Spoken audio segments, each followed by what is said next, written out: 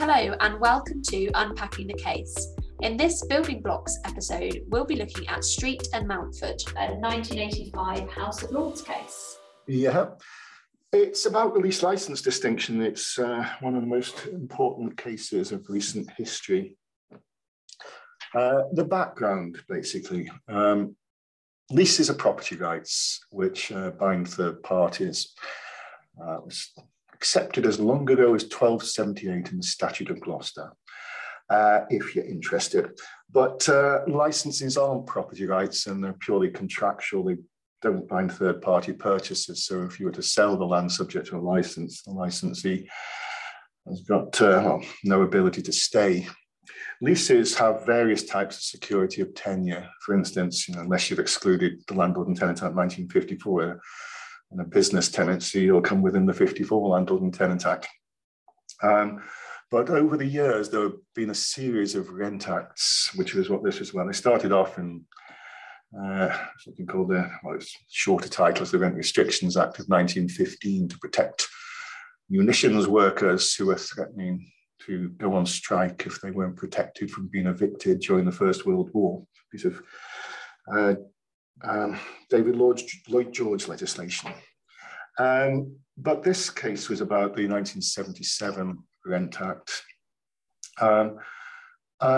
which still applies if the original short-term leases were created prior to January the 15th, 1989, but as of that date was replaced by assured and assured short-hold tenancies, to some extent because of this case, actually. Residential leases under the Rent Acts would have quite stringent security of tenure. It'd be very, very difficult to get rid of tenants. There was something called a protected shorthold that came in 1980, but similar to an assured shorthold. But with that proviso, it was very, very difficult to be rid of tenants. And also they could claim under the Rent Acts, not under the Housing Act and assured tenancies, but they could claim something called a fair rent, which at the time at least would reduce your rent quite dramatically, especially in places like London. And I suppose the other thing in residential short leases of less than 7 years duration is the landlord's responsible for the repairs of the structure and exterior, the installations and likes the space and water heating. So landlords would be very, very reluctant back in the 70s and most of the 1980s to create leases. And what they do is call them licenses. So essentially they'd avoid going with leases because that would then give them some liabilities to maintain certain things, whereas a license, they could contractually oblige their tenant to do whatever they wanted them to. Basically, there is no statutory control of licenses, very little. Yeah. There's protection from eviction that you're entitled to 4 weeks notice periods if it's a dwelling, and you can't sort of forcibly evict people in licenses any more than in leases. So they'd call things licenses. There'd been a case, a court of appeal case back in 1978 called Sonnet and Hazelhurst, whereby it was a bit of a test case for things that were happening all over the place. They were a young married couple, were the occupiers, and they were given what was purportedly a license agreement.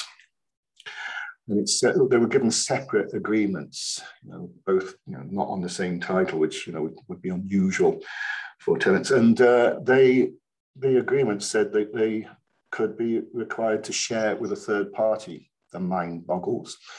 But the Court of Appeal said it's called a license agreement, and it's a license agreement.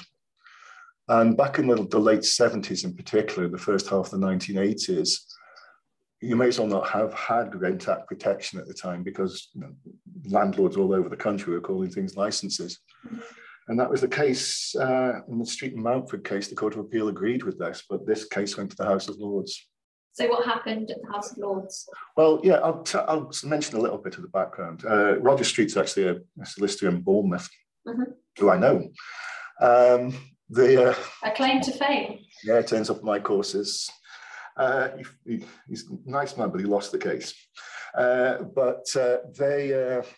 He'd granted purportedly a license agreement to Ms. Mountford of a place in Boscombe near the Bournemouth pool. It was 5 St. Clement's Gardens, if you're interested in it.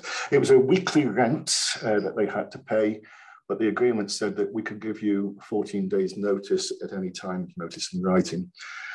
And also they signed something, and this was commonplace at the time, but they signed something that said that I understand that their license does not give me any protection and is not intended to give me any protection under the Rent Acts. And basically, she argued at a later stage all the way to the House of Lords that this was in fact a lease. As I mentioned, the Court of Appeal decided it was a license, but the House of Lords said that normally you either got a lease or you're a lodger.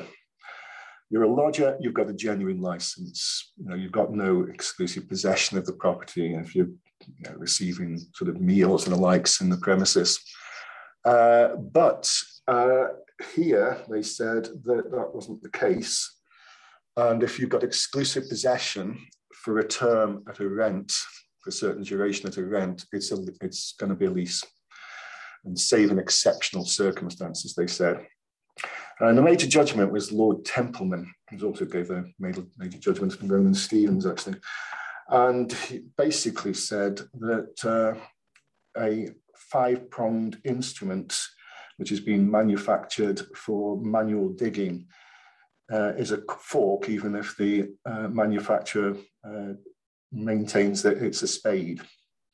He actually missed the fact that forks have got 4 prongs, not 5, but who are we to discuss that? So it doesn't matter what it's called. If there's exclusive possession for a term at a rent, albeit peppercorn rent, unless there's an exceptional circumstance, it's a lease. So all over the country, these license agreements suddenly became Rent Act protected tenancies at the time.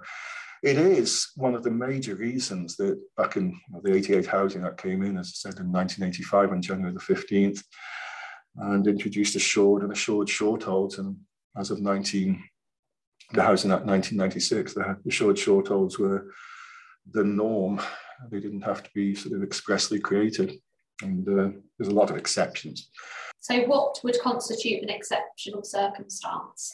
Well, we mentioned one would certainly be lodgings.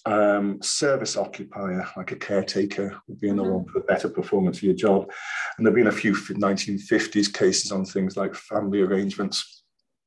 A case called Errington in 1952, where you grant your son the right to occupy premises because it's a family transaction. In the world of commercial premises, you get things like solus agreements, petrol stations where you must buy, you must sell just the licensor's products and the likes. The premises can't interfere with their staff on site. So there are exceptions.